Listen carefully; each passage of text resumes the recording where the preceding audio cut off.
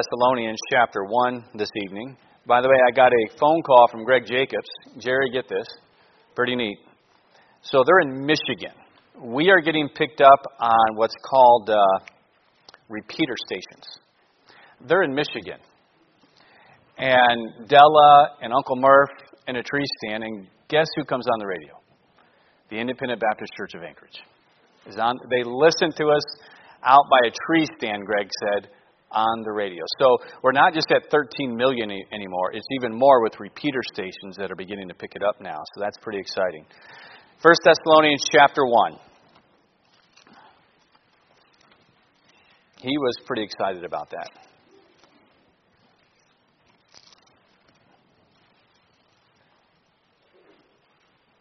He had called and left me a voicemail about it. It was pretty neat. Anyhow, 1 Thessalonians chapter 1, starting there, just the first 4 verses. And as you'll see, once we get into the first 2 verses, I did sort of cover at the introduction. That's more of that. But verse 3 and 4. Verse 1 says, Paul and Silvanus and Timotheus unto the church of the Thessalonians, which is in God the Father and the Lord Jesus Christ, grace be unto you and peace from God our Father and the Lord Jesus Christ.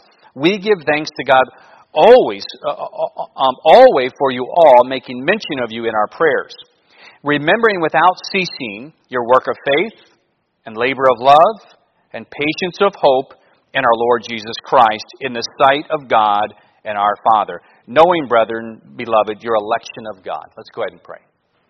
Father in heaven, Lord, I do love you, Lord. I ask your blessing upon the message tonight. Please control what I say and how I say it. Lord, I pray that this would be a help and that it would draw us closer to you, that you would use it to meet the needs that are here. Lord, help me to stay true to your word and what's here. And Father, again, may you be glorified and honored, Lord. I pray and ask all this in Christ's name. Amen. So this evening, again, we're going to be diving into this book now. Last week during the introduction, or really given a survey of this book, we looked at, of course, written by the Apostle Paul. This is his very first epistle that he wrote. We looked in that second missionary journey we have our very first church plant in Europe with the church at Philippi, and then we get into the church here, the Thessalonians, and how we saw it was born in adversity. Paul, we don't know exactly the amount of time he was there, but it does record for us he was only able to preach for 3 Sundays in the synagogues there, and of course that ended up leading to at a later point in time an uprising that takes place by the Jews who were wanting to suppress this movement of Christianity, wanting to suppress Paul's work. And so anyhow, Paul gets driven out of the town. And we know he eventually ends up, after he spends time in Athens, he goes to Berea, then he goes down to Athens, then he comes over to Corinth. And from Corinth, he writes this letter back to the Thessalonians. And it's both these epistles, we're going to do 1 and 2 Thessalonians. The primary theme that's here is the reality of the return of Jesus Christ and how that affects us, to be ready for it. And he gets into different practical things of our life and being ready for that return of Jesus Christ. And so we're going to dive into that this week. Again, remember, this is one of the rare churches in all of Paul's epistles. This is the one you don't see him correcting problems. The only other church close to this is the church at Philippi. He has to deal with a divisive issue between some ladies in the church that were having some issues. And again, I always laugh at that when I read it, because could you just imagine that epistle is read in the church and he names names? Because he names names in that epistle. But all the other ones, he was dealing with serious problems. The churches in Galatia, that's coming into his first missionary journey. These churches left the gospel. Just like that, gone. He said, who have bewitched you? I mean, they actually left the gospel. If that could happen in just a number of years, think about nowadays, 2,000 years later, just because a church says it's a church, don't believe it. Don't believe it. Those churches were started by Paul. They left the gospel. The Judaizers came in, they believed it, and they attached something to Christ, which is that's the devil's masterpiece for deceiving people within Christianity. Yes, believe in Jesus Christ. He died for you, was buried, and rose again, but guess what? It's not quite enough. You can't have your faith just in that. Well, you also have to, and fill in the blank. That is changing the gospel. Salvation is in Christ alone, and that is it. Or the church at Corinth and all the problems and headaches that went on at Corinth. I mean, pride and the immorality and the divisiveness. And I mean, the church services were literally becoming chaotic. It was flesh-driven. And him having to work to straighten that up. But this is a church over and over he's rejoicing in. He's thrilled with what's taking place there. So what we want to do is we want to see from even getting into our text, what made this a great church? So let me get into this. When I was in New Guinea is made up of about 22 different provinces altogether. About 22, I can't remember exactly. And there was also really classifications broken into of the whole nation into 3 different classifications. You had the highlanders, you had coastal, and you had islanders. And we, of course, would be considered islanders because we were on one of their islands, the island of New Ireland. Now, what's interesting is you could determine who was from what region without knowing where they were from originally, just by their characteristics. You can tell who was who. If they were from the highlands, of course, they had even a little bit different physical features from there that would give it away, but that's not what I'm driving at, that side of the house. The Highlanders, though, in characteristics that was very common, is they were very emotional, and they worked very hard. Very emotional. If they were angry, you knew they were angry. There was no question. They were screaming in your face. All right? If they loved you, they loved you.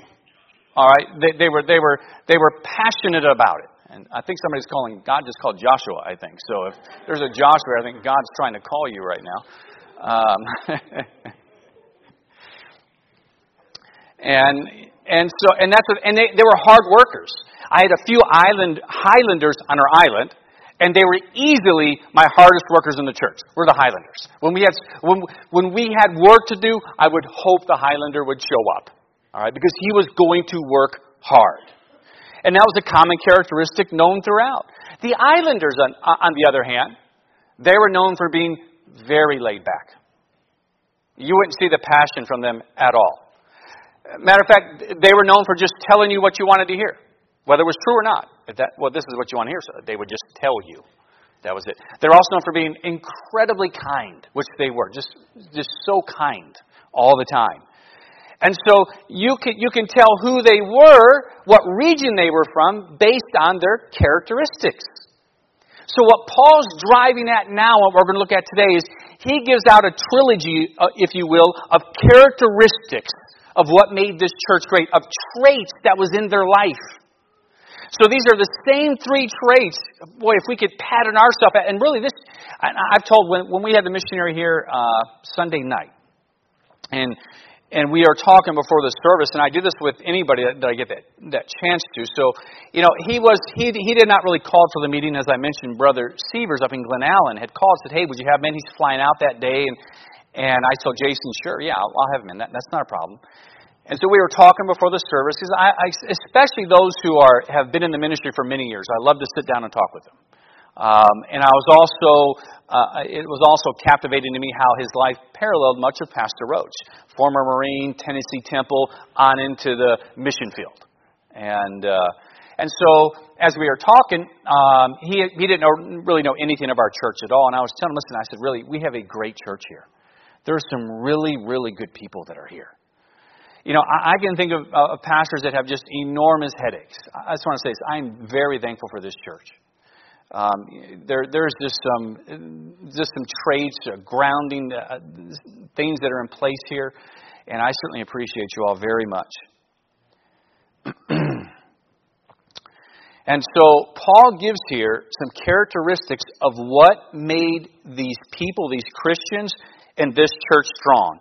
And we're going to see it's going to center around 3 things that Paul focuses a lot in his epistles. That's going to be faith, hope, and love.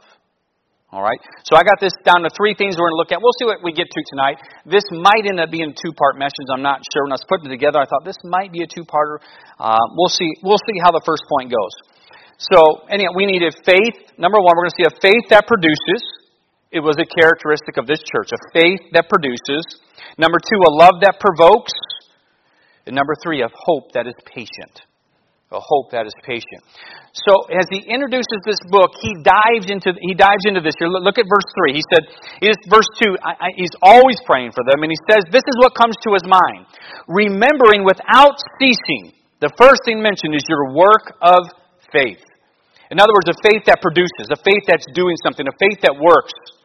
When Paul was praying for this church and thinking about them, the first thing he thought on was the faith that they had. It produced works. He rejoiced in it. These weren't those just, quote, getting saved and sitting on the sideline. They were doing something, and he knew it.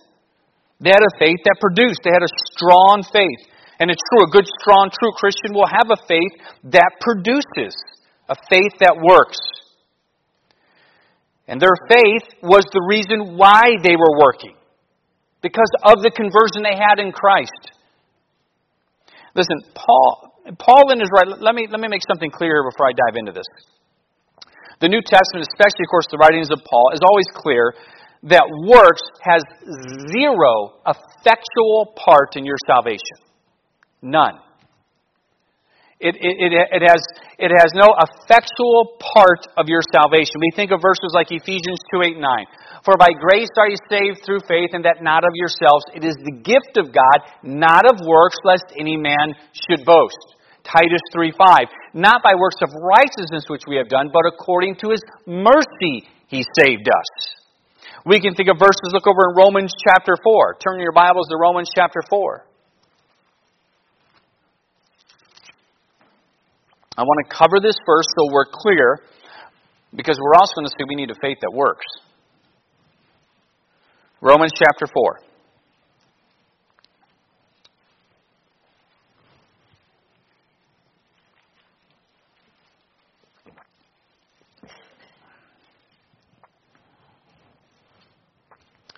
Verse number 4.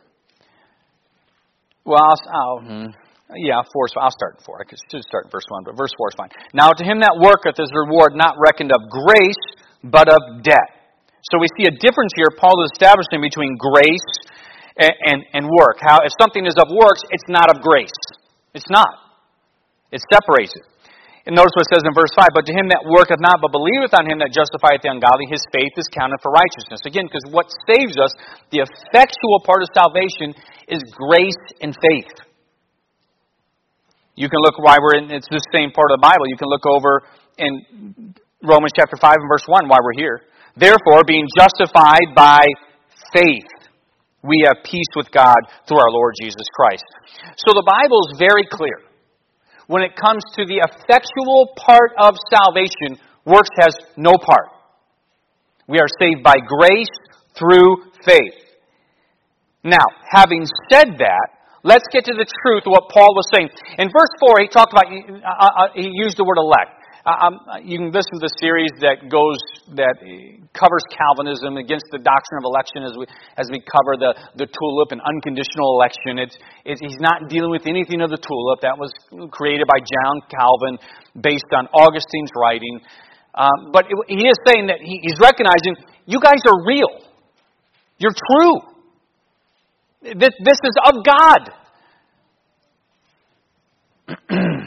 And as such, he recognized that they had this genuine faith that did work, which should be true of Christians. Look what Paul also said. All right, look over the book of Titus. Look in Titus. We know it has no effectual part, but you need to understand something. Let's look at what the Bible tells us in Titus chapter 1, verse 16. They profess that they know God. They have a profession of faith, but in works they deny Him, being abominable and disobedient unto every good work reprobate. That's not the church of Thessalonians. No. And he's even getting into, obviously, false converts like we dealt with on Sunday morning. Look over in chapter 3. Where is it here in chapter 3? Verse 8. This is a faithful saying. And these things I will that thou affirm constantly, that they which have believed in God might be careful to maintain what? Good works. These things are good and profitable unto men. You can even think of Ephesians 2:10, for where His workmanship created unto good works. You know, you can think, look, let's go over to James.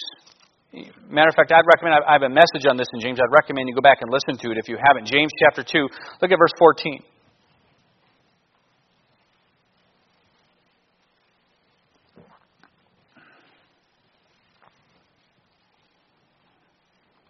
James chapter 2 and verse 14.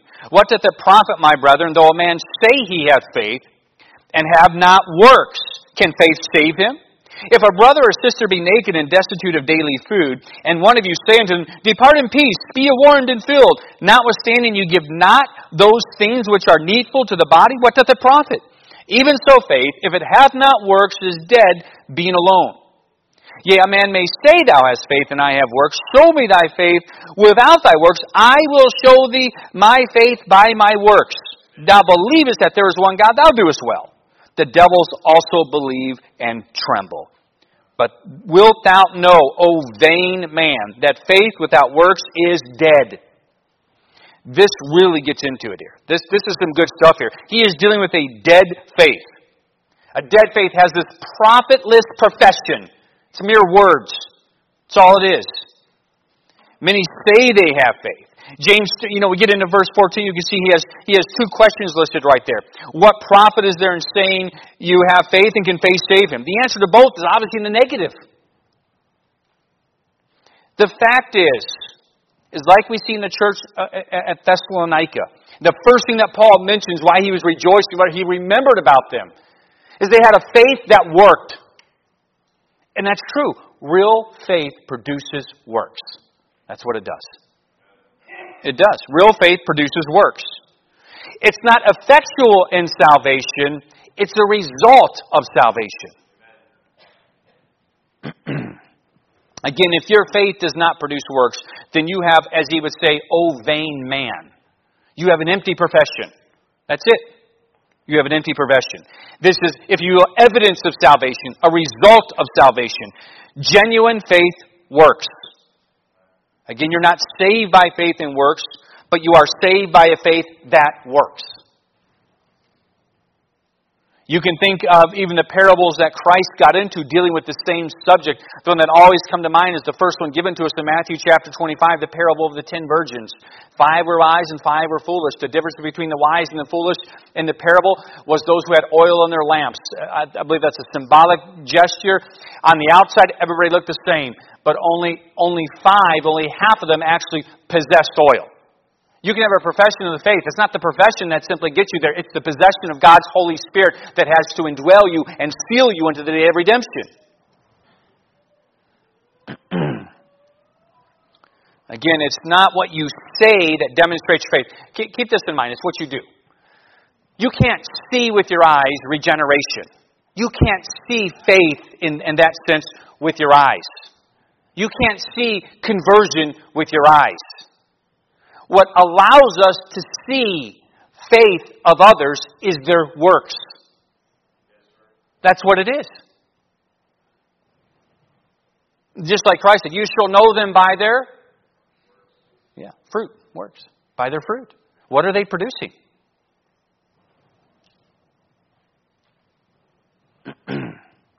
Again, it's not simply what you say that demonstrates your faith, it's what you do. There are many who have made a profession of faith and their life just has never changed. There are those who said, you know what? Maybe I know I've ran into that so many times over the years where you're witnessing to somebody or talking with somebody and you had no clue. And I'm saying somebody you know, have a working relationship with, maybe at work or something like that, or a family member. And they've never shown any evidence of salvation. Never have. And then you're witnessing to them and they say, oh yes, no, yes, I do have a profession of faith. And then know what we do many times? Remember, looking back, I get angry that I was taught that originally. We're taught, oh, okay, you're good. I'm glad. That's great. There's no evidence. Do you understand the Bible over and over stresses there are multitudes who have an empty profession of faith. An empty one. Now, it's possible that person has had maybe zero opportunity for growth for whatever reason took place. Is that possible? It is. And they were genuinely converted. I believe that.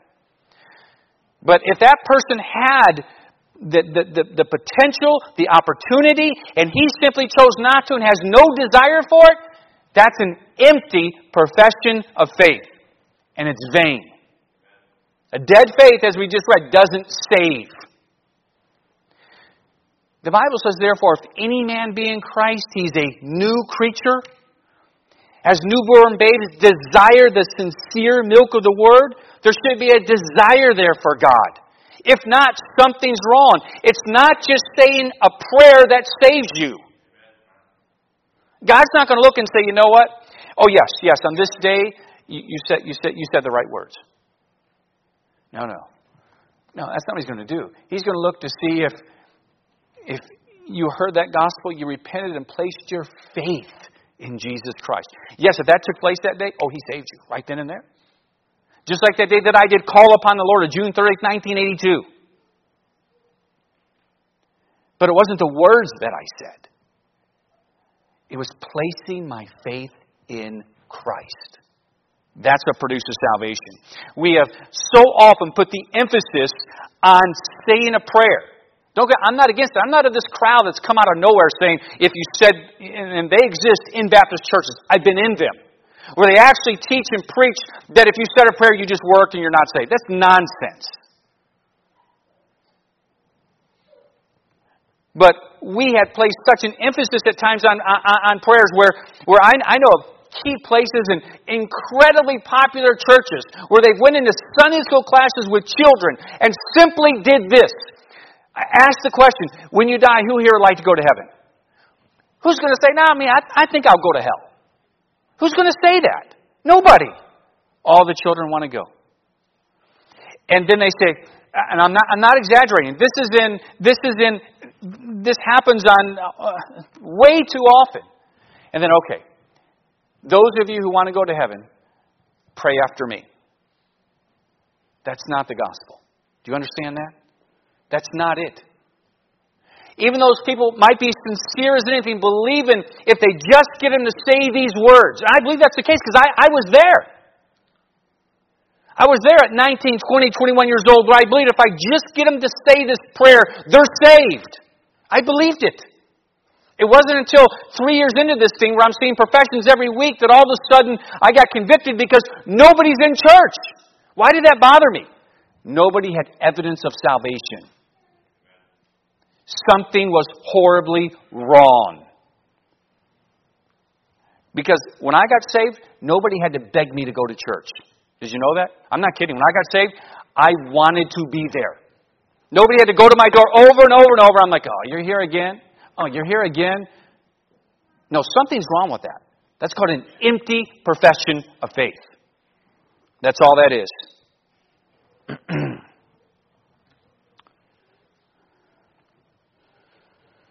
A saving faith is more than just a profession. It produces a change. It works. Again, you're not saved by faith in works, but you are saved by faith that works.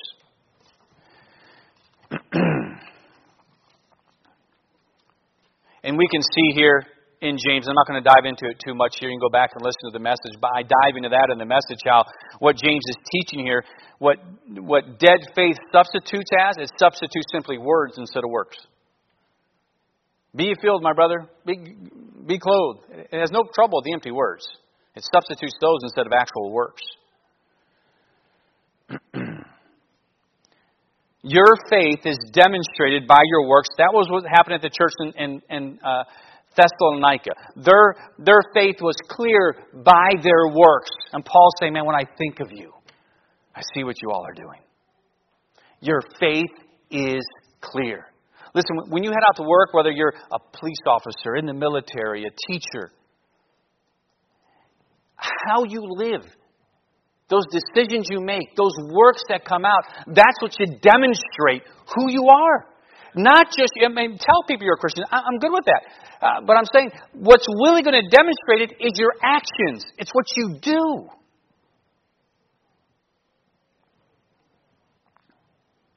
A genuine faith or an alive faith has works. It has a hunger for righteousness, a desire for the Word, a desire for holiness, a desire for purity. Think about it. A genuine faith at the moment of conversion. Just think of the reality of what takes place. Regeneration. Life. Think of that.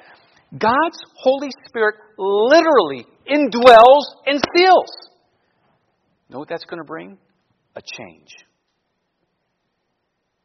A change. All of a sudden, God's Spirit's there. That person goes to do something. That doesn't seem right. You've heard my testimony that going back and cussing after I got saved, and all of a sudden just thinking, I had no idea what that was. It was conviction, of course, but I didn't know. I remember 2 hours later thinking, I shouldn't do that. And know what else I couldn't wait for? Church. I wanted to be there.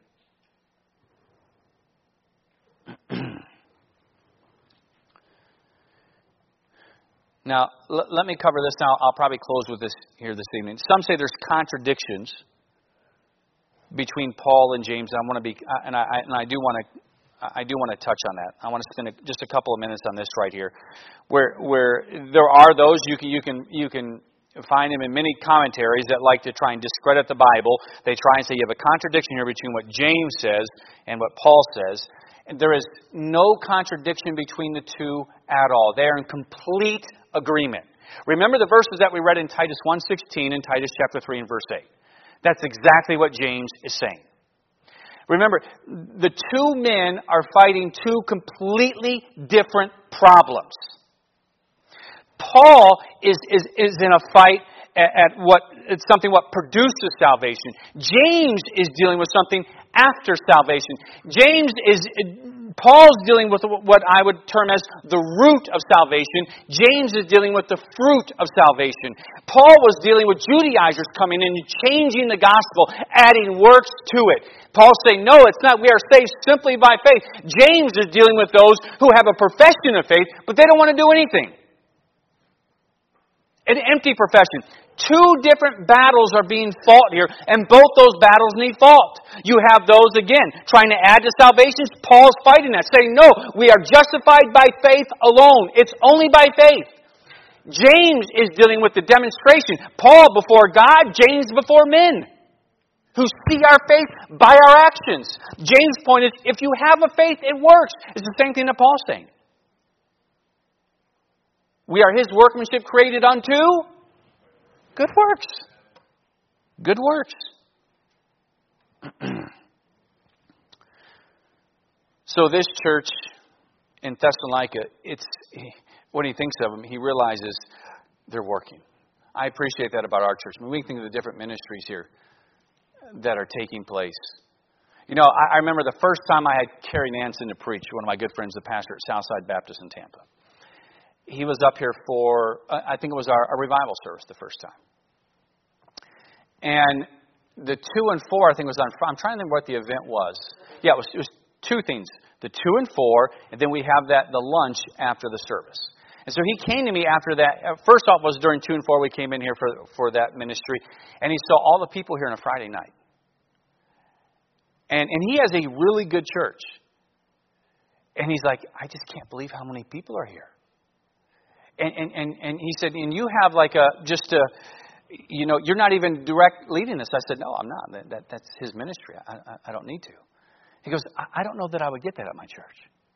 And then Sunday afternoon, after we had the meal, and you know what happens at our church. Once that meal's done, that place is cleaned up in like 10 minutes. It's amazing. He's looking, and I've been there with him. I've been there with him hours after an event like that, cleaning up the entire fellowship room area of a church of a couple of hundred.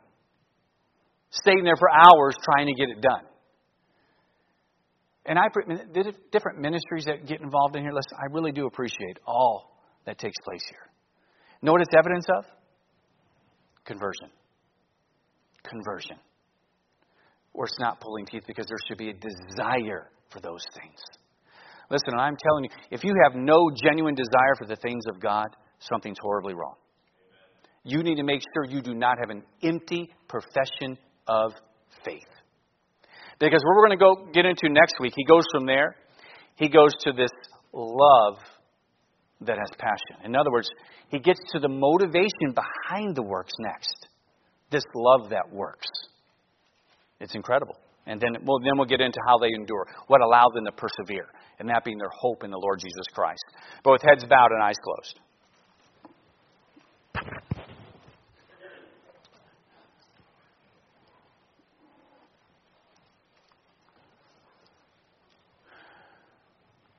Now, this message certainly was for Christians. And I know we have a few visitors here.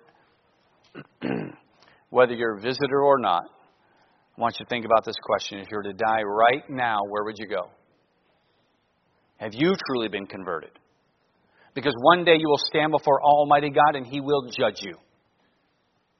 He will judge you based on His law. And I assure you, you are guilty, just like I am. You have broken God's law. And we know from Scripture that 100% of those who are found guilty are cast into a lake of fire. So we know, as the Bible says, upon one side, but after this, the judgment, you're going to be judged. It's going to be based upon God's law, and you've broken it. All those who are found guilty are cast into a lake of fire. You see, something has to happen where you look perfect. Did you know that? Something has to happen where you look, that's God's requirement. Perfection. But none of us are. So you know what He did? God Himself became a man 2,000 years ago. He became a man, lived on this earth for those 2,000 years, lived the perfect life without sin. The only one who's ever done it or ever will do it. He did. He lived that perfect life for you. Then He went to the cross. He took all your sin upon Himself. The Father judged Him in your place. It says, for He hath made Him to be sin for us who knew no sin, that we might be made the righteousness of God in Him. He takes your sin, that verse teaches us. At the same time, He can give you His righteousness, which is perfect. Boy, if you'll come to Him in repentance and faith, He will save you. Is there anybody here who say, Pastor McGovern, that's me. I'm not sure that I've truly been converted. Please, pray for me. Just slide your hand up for me real quick and then put it back down. Just slide your hand, put it back down. I see a couple of small children. That's all I'm seeing. If you put your hand up, I did miss it. All right. Christian, if the Lord worked on your heart tonight, why don't you come and pray? Father in heaven, bless this invitation, Lord. I pray this in Christ's name. Amen. Let's all stand to our feet. Let's turn to page 490. And if you need to come and pray, you come and pray.